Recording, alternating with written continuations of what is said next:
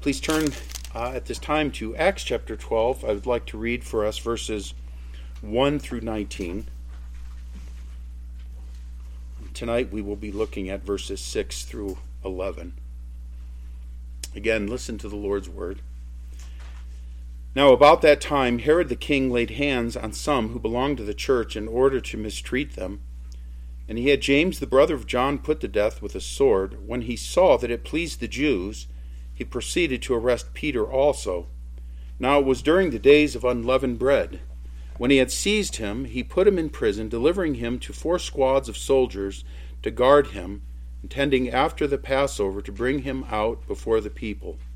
So Peter was kept in prison, but prayer for him was being made fervently by the church to God. On the very night when Herod was about to bring him forward, Peter was sleeping between 2 soldiers, bound with 2 chains, and guards in front of the door were watching over the prison. And behold, an angel of the Lord suddenly appeared, and a light shone in the cell. And he struck Peter's side, and woke him up, saying, "Get up quickly," and his chains fell off his hands. And the angel said to him, "Gird yourself, and put on your sandals." And he did so. And he said to him, "Wrap your cloak around you, and follow me." And he went out and continued to follow, and he did not know that what was being done by the angel was real, but thought he was seeing a vision. When they had passed the first and second guard, they came to the iron gate that leads into the city, which opened for them by itself.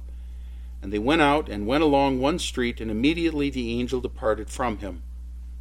When Peter came to himself, he said, "Now I know for sure that the Lord has sent forth his angel and rescued me from the hand of Herod and from all that the Jewish people were expecting."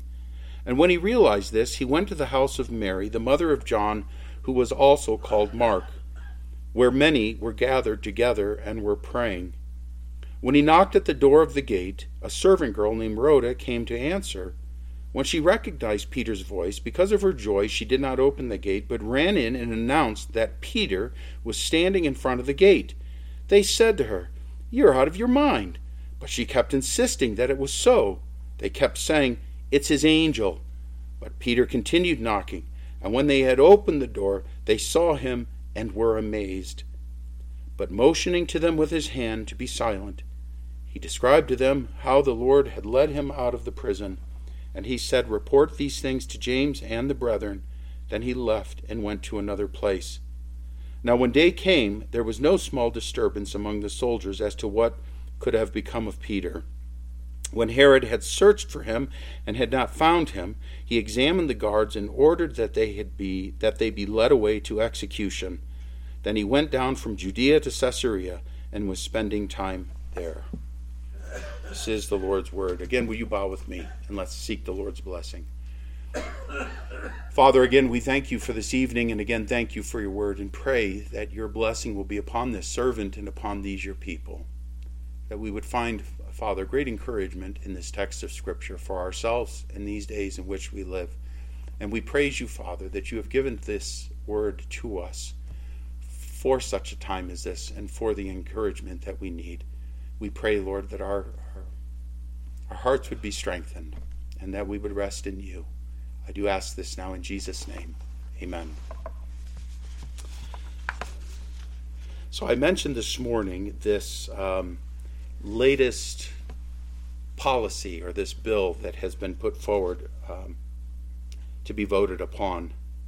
And as I was dealing with it this morning, I was coming at it from the standpoint of the climate, or the culture is changing. That being the case, the message shouldn't change. If we're preaching the word, we're preaching the word. And it's either in season or it's out of season. But that doesn't affect anything, does it? Because whether it's in season or out of season, we are to preach the word. If people had come back tonight, they would hear the flip side of this coin, that this pastor is not nervous. Nor should you be nervous. Again, this policy is a serious, this bill is a very serious thing. I want to remind you again what this article said. They said that it threatens religious freedom and the institution of marriage in multiple ways. Again, they state it further embeds a false definition of marriage in the American legal fabric. It opens the door to federal recognition of polygamous relationships. It jeopardizes the tax-exempt status of nonprofits that exercise their belief that marriage is the union of one man and one woman. It could make religious freedom and free speech cases harder to win. It could result in predatory litigation by activists against faith-based social service organizations that could mire Americans in courts for years to vindicate their rights under the First Amendment. They say the truth is the Respect for Marriage Act does nothing to change the status of same-sex marriage or the benefits afforded to same-sex couples following Obergefell. It does much, however, to endanger religious freedom. And as I mentioned this morning, I don't doubt this. Hearing this and hearing the news reports, hearing the forecasters who look into these things, it is no wonder that Christians of small businesses, nonprofits, churches, and pastors alike, it's no wonder that many of us would be nervous. Again, the landscape of the United States has changed. We are no longer a country that looks with favor upon the things of the Lord, at least our government. The stage is being set for persecution. Godless ideologies, controlled narratives, and any who disagree who would be labeled as haters and enemies of the state. But having said all these things, and I really hope that this is the case for you, we must remember, friends, that the Lord's church, the true church, has always endured hardship from the world at the world's hands. This is nothing new. It has always been here. The world hates the Lord Jesus, and it hates his followers. And you have to choose, right? Whose approval do you want? You want the Lord's, or do you want the world's? Jesus said this to us. Remember what, again, he said, "If the world hates you, you know that it hated me before it hated you. If you were of the world would love its own. But because you are not of the world, but I chose you out of the world, because of this, the world hates you. Remember the word that I said to you, a slave is not greater than his master. If they persecuted me," and they did, "they will also persecute you." The Lord has said it. As we look at Acts chapter 12 tonight, we see the Lord's word being fulfilled in part, in a small measure. We started looking at this passage back at the end of October. And we noted then that Luke here is recording for the church the second wave of persecution that was to hit the church. You remember what the first wave was of persecution to hit? It was in regard to Stephen and his martyrdom. And after Stephen was martyred, we are told that persecution broke out against the church. We're told this in Acts 8, verse 1. "And on that day, a great persecution began against the church in Jerusalem." That wave was performed or driven by the religious leaders in Jerusalem. This second wave is not driven by the religious leaders, but by King Herod, the grandson of Herod the Great, known also as King Agrippa I. Like all politicians, he would use his heritage to advance himself. Remember, in his bloodline, his grandmother was a Jewess. And so he used that to further his own advantage. One commentator noted, and I mentioned this 5-6 weeks ago, he said he made known that he enjoyed living in Jerusalem. While there, he scrupulously observed Jewish law and tradition. Daily, he offered sacrifices at the temple. During the Feast of Tabernacles, the Jewish authorities gave him the honor of reading publicly a passage from the law. He did so in harmony with the Mosaic law, that the king read a copy of the law all the days of his life. This is in Deuteronomy 17. In short, says this commentator, the Jews accepted King Herod Agrippa as one of their number. Josephus referred to him as a mild and liberal, but an ambitious prince. And so, like most politicians, his goal was to advantage himself, to shore up his standing, to establish his authority. And you do this by keeping not necessarily the largest contingency happy, but certainly the loudest contingency happy. And so he was doing these things, and we see this plainly in the text. When he saw that it pleased the Jews, he proceeded to arrest Peter also. He's advantaging himself. This is what the world does. We, the church, becomes an easy target. We see this here. He makes the church an easy target in Jerusalem. Again, we're told that he laid hands on some who belonged to the church in order to mistreat them, and he had James, the brother of John, put to death with the sword. When he saw that it pleased the Jews, he proceeded to arrest Peter also.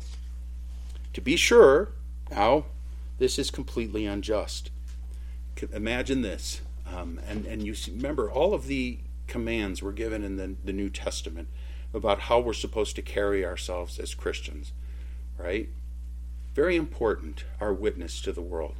And I think of how you tip the waitress, how you treat people, how you'll drive, how you'll park, all these sorts of things. We get cranky, we get irritable, and we lash out. But we do. We need to be very careful about how we represent the Lord. This town is little. Riverton is little.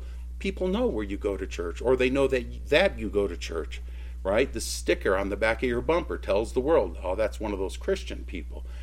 Very important how you represent yourself. Christians, and I will go out on a limb and say, in spite of our weaknesses and our failings, Christians still represent the best of society.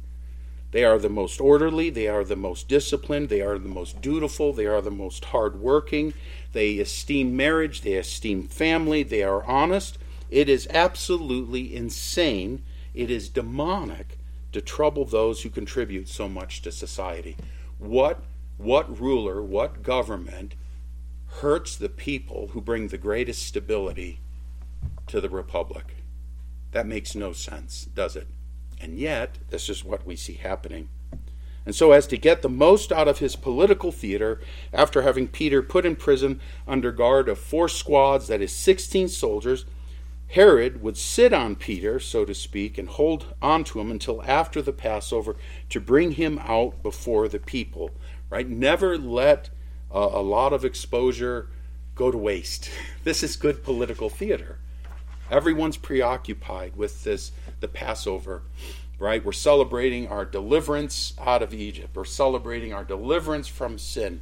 And so we're going to wait until after this week of celebration. Then we'll bring Peter out. Then we'll make a spectacle of him, right? And you can see the hypocrisy. You can see how we're not even celebrating the Passover properly, right? Because you're supposed to celebrate it without leaven. And leaven represents sin. And here they're going to make a spectacle of this Christian, Peter. There is nothing new under the sun here.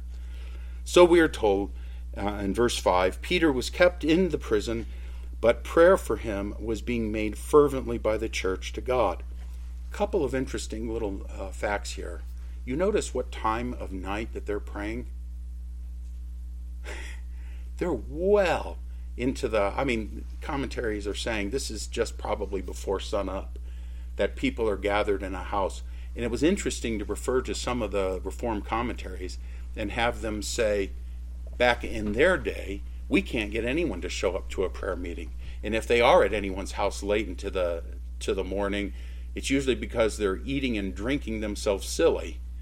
Even then, they were talking about how difficult it was to get people in prayer meetings, but they have prayer that is going on, and we're told that this prayer is being done fervently. They're strained or stretched in their praying. They are earnestly praying. We've just lost James. We don't want to lose Peter as well. So they feel this urgency, and they go to the Lord, and they are pleading with the Lord to deliver Peter. My friends, this is one point of great encouragement to us in the face of pending persecution, and why I would hope that we should have and have every reason to have tremendous comfort is the church is not helpless. The church is not helpless in the face of persecution. What if these things, what if the worst actually materializes? What do? We pray, right? Don't come and pray over your corn dog before, and by the way, thank you for the corn dog and please deliver our pastor. But you gather and you pray earnestly, you pray fervently. We have this recourse given to us, and that is a blessing, a privilege that the rest of the world doesn't have outside of Christ. The Lord does not hear their prayers. We have access to the throne of grace because of the work of Jesus Christ. That is a tremendous privilege. And so we come to the Lord and we make our petitions heard. And we will see that, as in this case, and I believe it's recorded here for this very reason, in order that we should find encouragement and in direction in the face of persecution against the church. This is how the church early on handled persecution. And as we've mentioned before, we can do more than pray after we have prayed, but we can do nothing else until we have prayed. This passage should give us cause to be greatly comforted, especially in light of the decisions of this past week, not to become nervous and afraid. We have recourse as the Lord's people.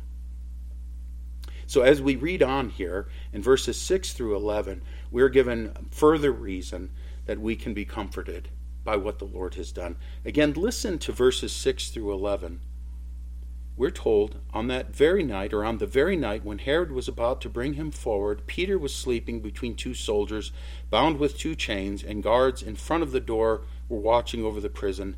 And behold, an angel of the Lord suddenly appeared, and a light shone in the cell, and he struck Peter's side and woke him up, saying, "Get up quickly," and his chains fell off his hands. And the angel said to him, "Gird yourself and put on your sandals." And he did so.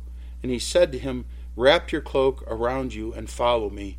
And he went out and continued to follow, and he did not know that what was being done by the angel was real, but thought he was seeing a vision. When they had passed the first and second guard, they came to the iron gate that leads into the city, which opened for them by itself. And they went out and went along one street, and immediately the angel departed from him.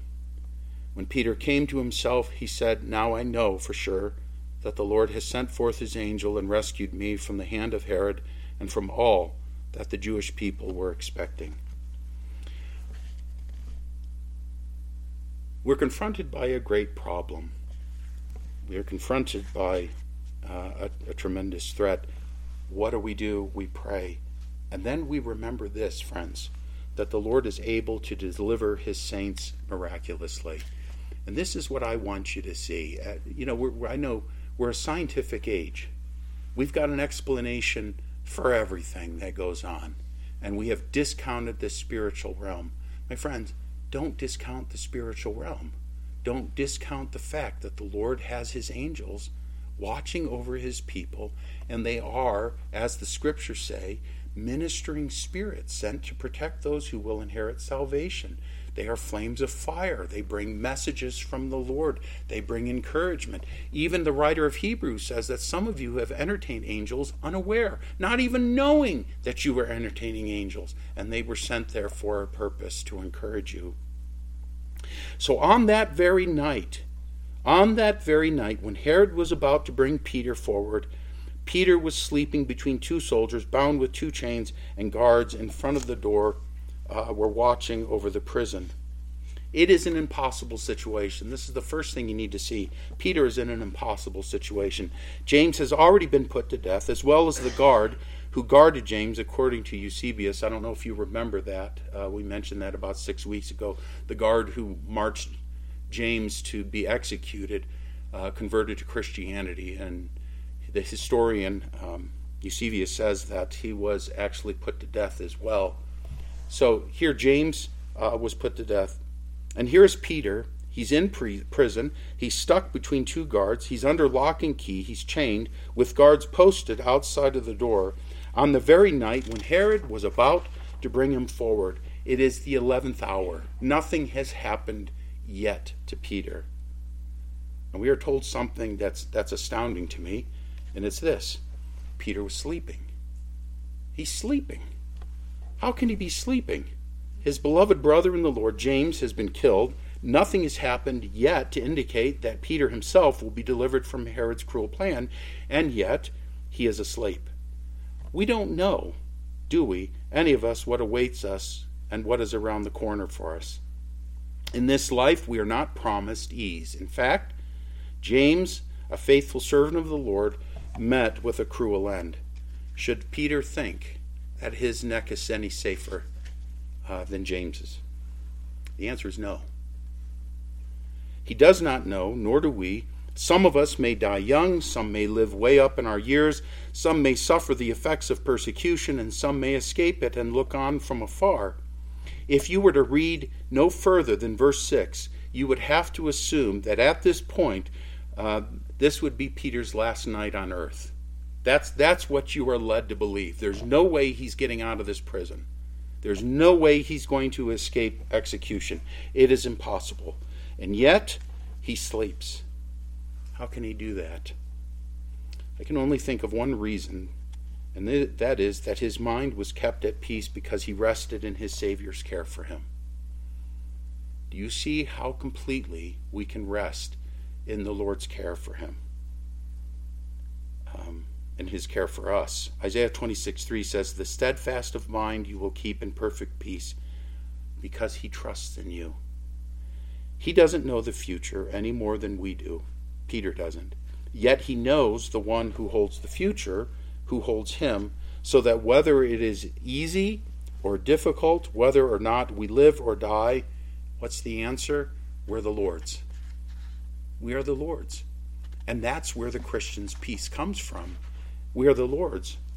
Peter is the Lord's, so whether he is unjustly treated and killed like James was, or is set free, he knows he will be all right. He is able to sleep because he is the Lord's. And this is important, my friends, not that we should not box God in as if only good and ease may be your lot. You will fare well because the Lord is your God. And I'm reminded of this when we consider Paul and all that he went through. My wife and I have spoken about this frequently over the years. You have passages like Matthew chapter 6, where he says, "Consider the birds of the field," or consider the birds of the air, or the flowers of the field. Consider how the Lord feeds them, provides for them, clothes them, and how seek first the kingdom of God, and all these other things will be added to you. And then you hear Paul's list of, I was left stranded, and I was left for hunger, and I was left to exposure, and I was shipwrecked, and I was beaten.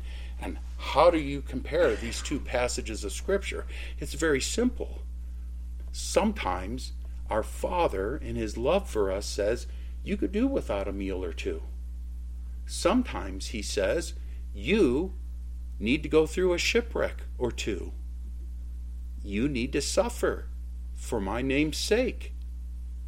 But you know what's beautiful about that? It's the Lord, our Father. And I think of, what was that show? Was it the 60s or in the 50s? Father knows best. That's a true statement. Our Heavenly Father knows best what we need. It was time for James to die and to be taken to glory. It was time for him to be beheaded. Was he suffering?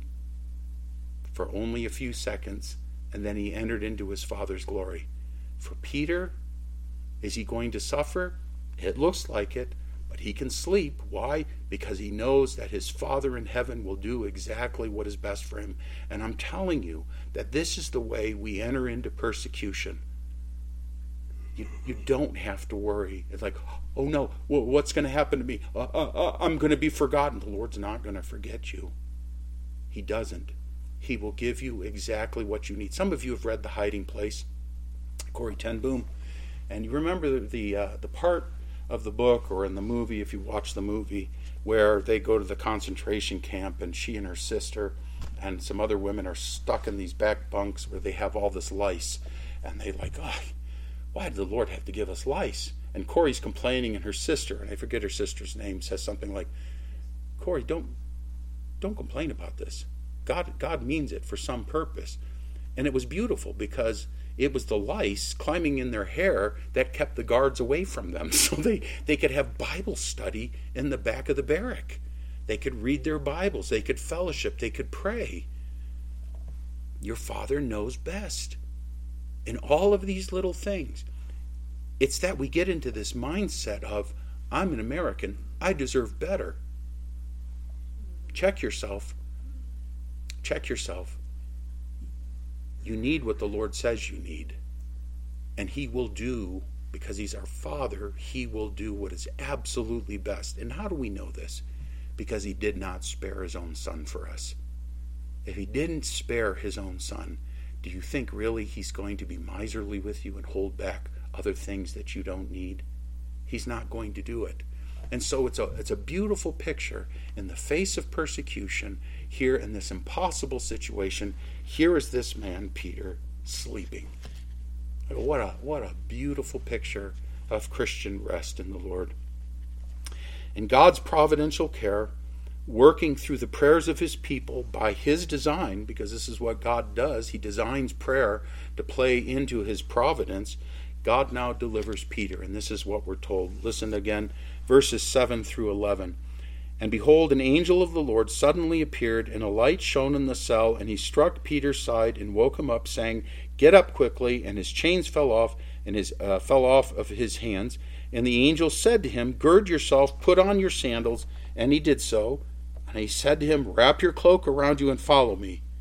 And he went out and continued to follow. And he did not know that what was being done by the angel was real, but thought he was seeing a vision.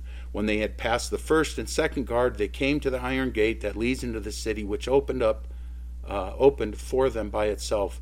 And they went out and went along one street, and immediately the angel departed from him. There are many times that things appear hopeless and that there is no way out of certain doom and destruction. Yet the Lord is not thwarted by men and their efforts. What is impossible for us is not impossible for our God. We could never say, oh, this isn't going to end well. We just don't know, do we? What is impossible for us is not impossible for our God. And I want to recall for you the words of Shadrach, Meshach, and Abednego. It doesn't look good for them. They're going to be thrown into the fiery furnace because they refused to bow down to the Nebuchadnezzar's golden image when the music played. And he's going to give them a second chance. Maybe they've come to their senses. They say to him, it's just a beautiful statement of faith. O Nebuchadnezzar, we do not need to give you an answer concerning this matter. If it be so, listen to this, if it be so, our God whom we serve is able to deliver us from the furnace of blazing fire. He is able. This isn't impossible for the Lord. He is able to deliver us from the furnace of blazing fire, and he will deliver us out of your hand, O king. But even if he does not, let it be known to you, O king, that we are not going to serve your gods or worship the golden image that you have set up. In Peter's case, in distinction from James, the Lord had other work for Peter to do. The Lord will take each of us in his timing at precisely the right time. Until such time, friends, that he does, we serve the Lord. So we're told, and behold, an angel of the Lord suddenly appeared, and a light shone in the cell. It's an impossible situation, but the Lord sends his angel. Luke draws attention to the fact that the Lord has sent this angel, a messenger, again, a ministering spirit, to aid his servant Peter. And we're told suddenly this angel appears. We are reminded that the Lord is not limited, but has at his disposal, the heavenly host. He has this heavenly army that is there, and he's watching over us. Remember, when Jesus was arrested, he reminded his servants that he was not without defensive capabilities. He said, Or do you think that I cannot appeal to my Father, and he will at once put at my disposal more than 12 legions of angels? A legion is 6,000. 12 legions would be 72,000 angels. Do you really think I need you swinging your sword to defend me? Do you not think I could ask my Father and 72,000 angels? Wouldn't that have been a sight? The entire sky would have just opened up in flame and fire. It would have been spectacular. But he didn't come at that point, right, to defeat his enemy. Or rather, he came to defeat the real enemy in the right way, which was the sacrifice of himself. So here, you see, the Lord has his angels watching over his people.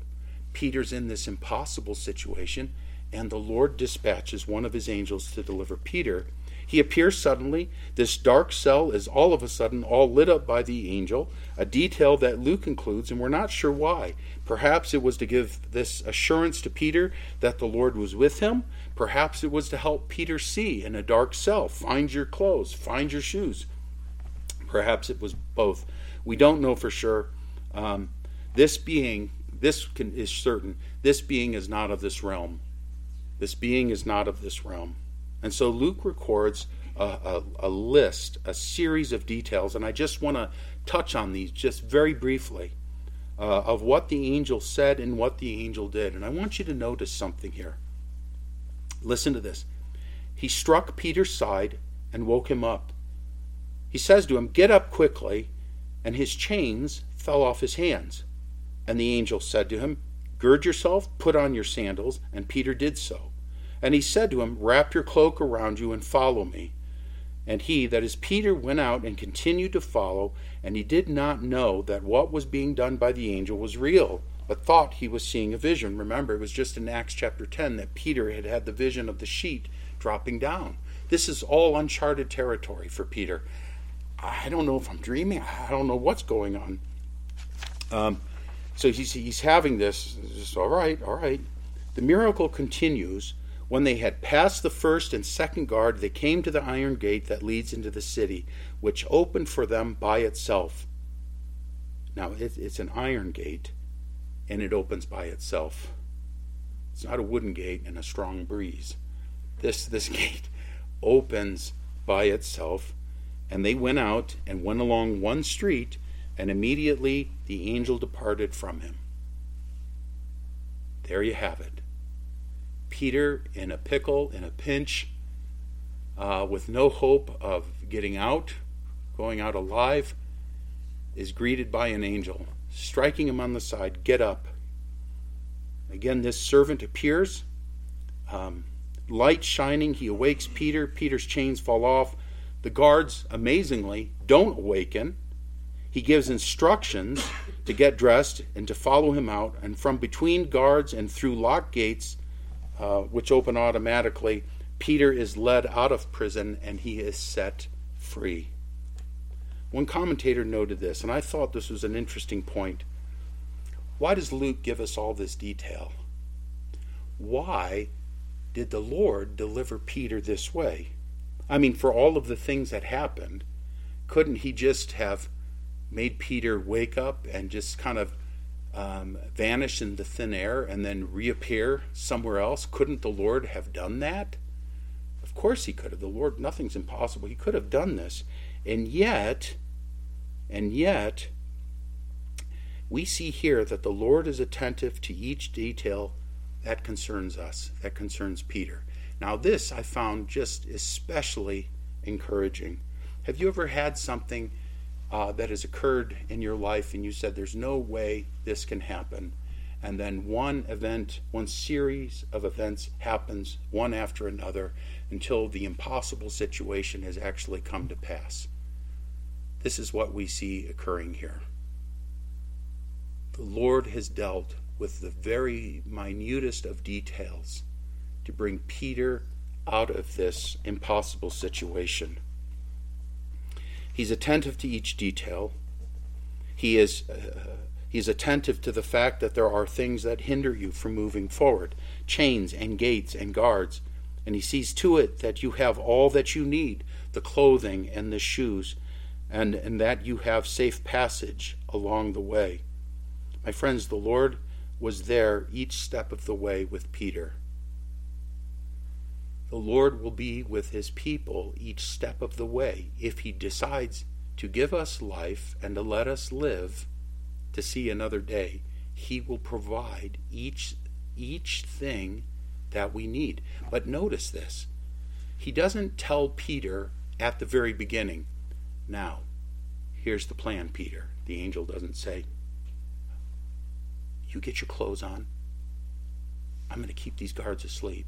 I'm going to make those chains fall off. We're going to get those guards, and I'm going to lead you down the main street." Nothing like that, does he? He says, "Get up." And it's one instruction after another. Do one thing at a time. Sometimes we are so overwhelmed with what goes on in this world and in our life. We're saying, give me the big picture. I just need the end game. The end game is you win. That's the end game. How we get to the end is one step at a time. One obedience after another. And taking what the Lord does for us, and we say, okay, Lord, I will step in faith. I will obey you, not knowing exactly where you're leading. And it's a scary thing not to know where the Lord is leading. But I want to tell you, the walk of faith is not one where you know the end, other than that you know the Lord holds you in his hand. That's all you and I need to know. That's all Peter needed to know. That's all the church needs to know. We know he wins, and we trust him for each step along the way. And he walks with us each step, and he makes his will known little by little. He opens up things for us. We just take that first step of obedience when he presents it to us. Again, if he doesn't take us home to glory immediately, he will provide what we need in the face of trouble. Of this, I am quite confident. So I'm not worried. Well, do you have a lawyer lined up? No. I don't need one yet. Do you have things? Well, I don't know what I'm going to do. What I'm going to do is I'm going to preach next week's sermons next week. And I'm going to sit down Tuesday and I'm going to begin working on sermons for next Sunday. And I'm going to pastor and I'm going to talk and I'm going to be involved. And I don't know what's going to happen. You don't know what's going to happen. And we don't need to know what's going to happen. We just need to obey the things the Lord has made plain to us. We must always just trust and obey. Trust and obey. Notice then, finally, what Luke writes. When Peter came to himself, he said, "Now I know for sure that the Lord has sent forth his angel and rescued me from the hand of Herod and from all that the Jewish people were expecting." That's the point of this text, that the Lord has rescued me from the hand of Herod. It's a very similar thing that Paul says in 2 Timothy chapter 4, a little beyond what we were looking at earlier today. Listen to what Paul says in chapter 4, verses 16 through 18. "At my first defense, no one supported me, but all deserted me. May it not be counted against them. But the Lord stood with me and strengthened me, so that through me the proclamation might be fully accomplished, and that all the Gentiles might hear, and I was rescued out of the lion's mouth. The Lord will rescue me from every evil deed, and will bring me safely to his heavenly kingdom. To him be the glory forever and ever. Amen." Do you see a theme here? Do you see a pattern here? That, friends, the Lord's people don't need to worry. Nothing's going to come to us that the Lord hasn't lovingly foreordained for us to go through. And if he calls us into a dark valley, you can bet your life on it that he will walk through that dark valley with you, step by step. He will give you precisely what you need when you need it. And until such time, you just continue to keep your eyes on the Lord. What was true for them will be true for you and for me in the face of persecution. That's why we should have and be comforted in the light of this passage. Let's pray. Again, Father, we thank you for this night. And I thank you, Father, again for the privilege of bringing your word to your people. And I pray that they would be encouraged by these things as well. We pray that you would strengthen your people on passages of Scripture like this, because we are so prone to forget or to think that your arm is short or that your ear is deaf, that you don't hear the prayers of people or that you don't see what we need. Father, I pray that we wouldn't need to see signs, but that we could read your word and simply believe it for what it is and what it says, that this is true, how you delivered Peter, how you delivered Paul, how you delivered so many saints in the past, or how you were with them while they were tied to stakes, while they were sawn in half or hid out in caves. Father, we know that you watch over your people and you are near to them. We pray, Lord, that you would be our great joy and our great delight, and that you would be the source of our comfort, knowing, Father, that no one will ever pry us out of your hands. We thank you for such love, such a strong love that holds fast to us. Grant, Lord, that we should live with this peace of mind like Peter, that we could sleep even in the face of danger, because we know that our Redeemer reigns and holds us fast. Thank you for this. I do ask that you will bless us now as we go our way. We pray that you would bless our labors for your kingdom this week and our conversations, that Jesus Christ would be lifted up, in whose name I pray. Amen.